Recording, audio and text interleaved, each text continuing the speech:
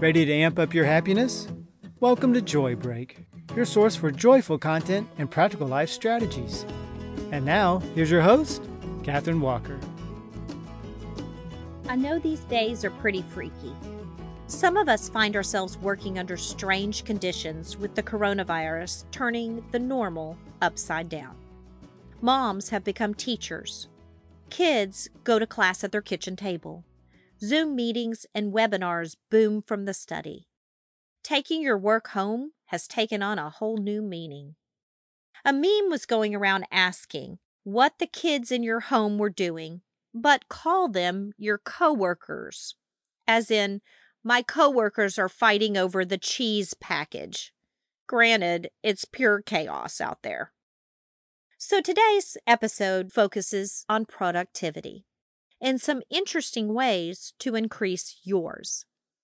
Hashtag Peachy Productivity. Working from home can be challenging, with new distractions around and unfamiliar workspaces. So I'll start with an oldie but goodie trick I used running my home-based business. Wake up and get dressed all the way down to your shoes. You get more done wearing shoes. It signals to your brain that you are up and moving for the day.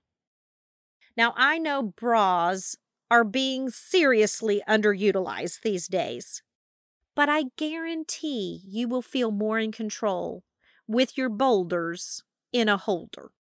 So put on that bra, lace up those shoes, and get going. Okay, time for a joy break. This one is titled, Let's Get to the Bottom of This. My father-in-law, Jerry, is a probate lawyer, and he had a hearing with a judge last week. Because of social distancing, they did it as a Zoom conference call rather than in person. Now, even though Jerry was at home, he dressed for a hearing with a white button-down shirt, suit jacket, and tie. But he had shorts on down below. And just as the Zoom was starting, he thought, I hope they don't make everyone rise for the judge. All rise for the Honorable Judge Herman. Oh my. Okay, break's over. You should set up a space for yourself to do work or homework, preferably at a table or desk and not your bed. They recommend not doing work from bed. It messes with your sleep rhythms. An organized workspace can encourage work to get done efficiently. Don't underestimate the old saying, a place for everything and everything in its place. Now, I have always judged organization by, can you find it? If the answer is yes, I can find it, well then you're organized, regardless of how it looks to outsiders. Scheduling your work out in advance can really boost your output. Writing down a to-do list. It reduces stress to know that item will get handled even if it's later in the week. But did you know that Tuesday is the most productive day of the work week for most people? So plan your biggest, meatiest task for this day. My last company had order deadlines on Wednesdays, and I found that to be quite awesome. It meant that big pushes were in the middle of the week, not on Monday as you head back into work or Fridays when your head is not there at all. I know with the coronavirus lockdown, days are merging together.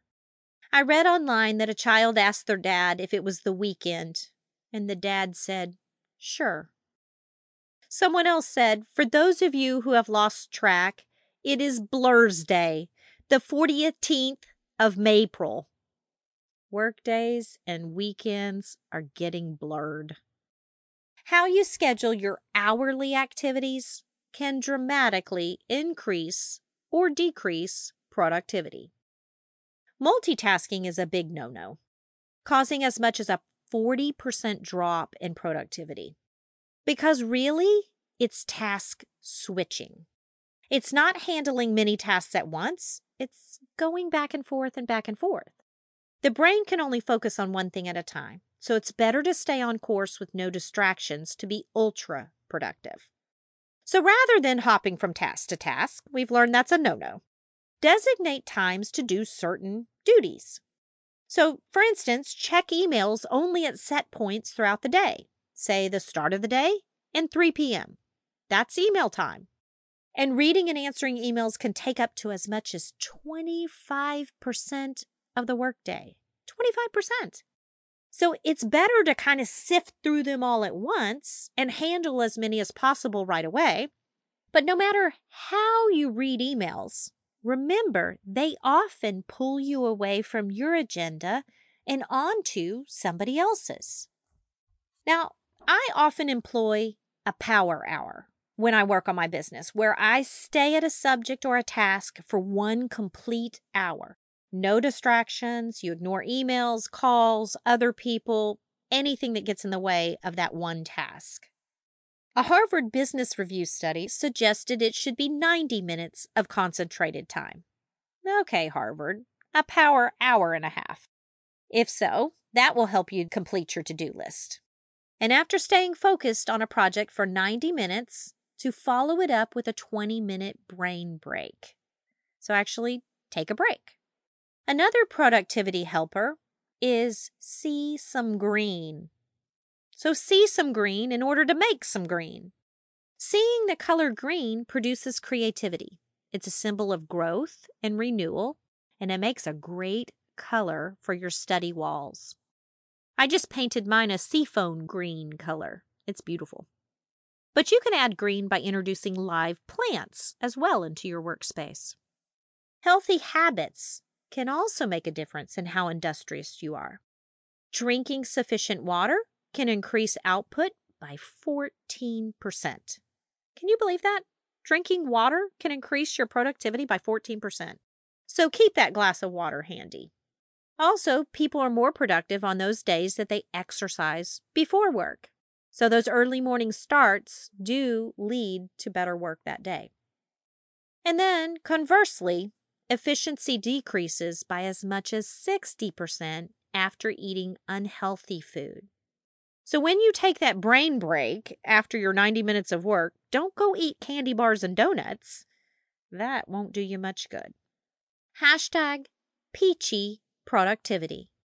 We can boost our joy and our productivity when we build healthy daily habits into our work life. Setting up our workspaces and scheduling our days and hours with a healthy mindset. My challenge for you is to try one or more of these tips. Wear shoes. Schedule time for emails. Employ a power hour. Or add some green. #Peachy productivity. Now, isn't working from home a peach?